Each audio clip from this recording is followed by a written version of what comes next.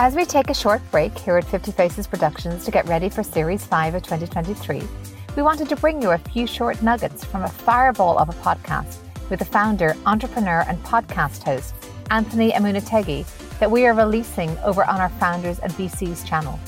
Having founded a successful business outsourcing group, CDO Group, Anthony stepped back from the day-to-day and has launched the Future Factory podcast. Tune in to hear from him about the upbringing that drove him. I remember kids making fun of me for having holes in my pants and patches. And I remember the feeling of, I'll show them, right? And I would tell you that if you really boil down to what the driver is, some of that's showing them, right? Some of that's getting up every morning and going, I'll show you. And, sometimes that's a gift, right?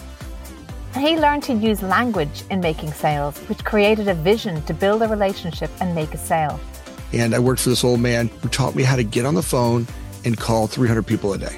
Like I would start at 7 a.m. calling the East Coast, and I would end at 7 p.m., maybe even later some nights on the West Coast. And he told me never to put the phone down, keep it on your ear, just push a button and keep calling. I'll bring you lunch. And it was relentless behavior, right? He would just teach you, you're not going to make it unless you're just relentless about it. He taught me I could talk to people and they weren't going to bite my face off. He taught me that you could create an image by the words you used. You could create trust and behavior. And there was some gift in having someone teach you that the language that you use and the way that you speak to people really creates the relationship.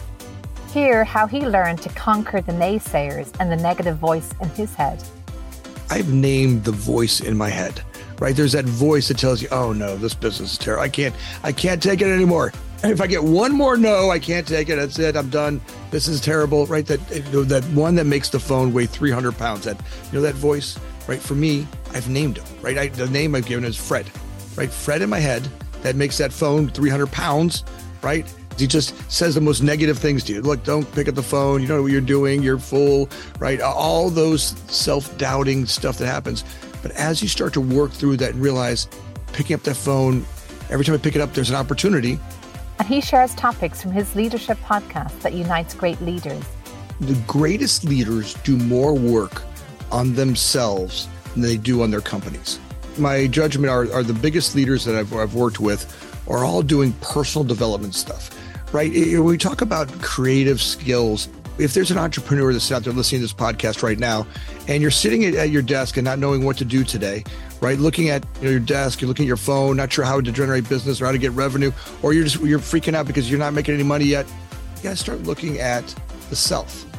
So that's all from rural Michigan, where you might even hear the background bird song. We look forward to seeing you soon on Series 5.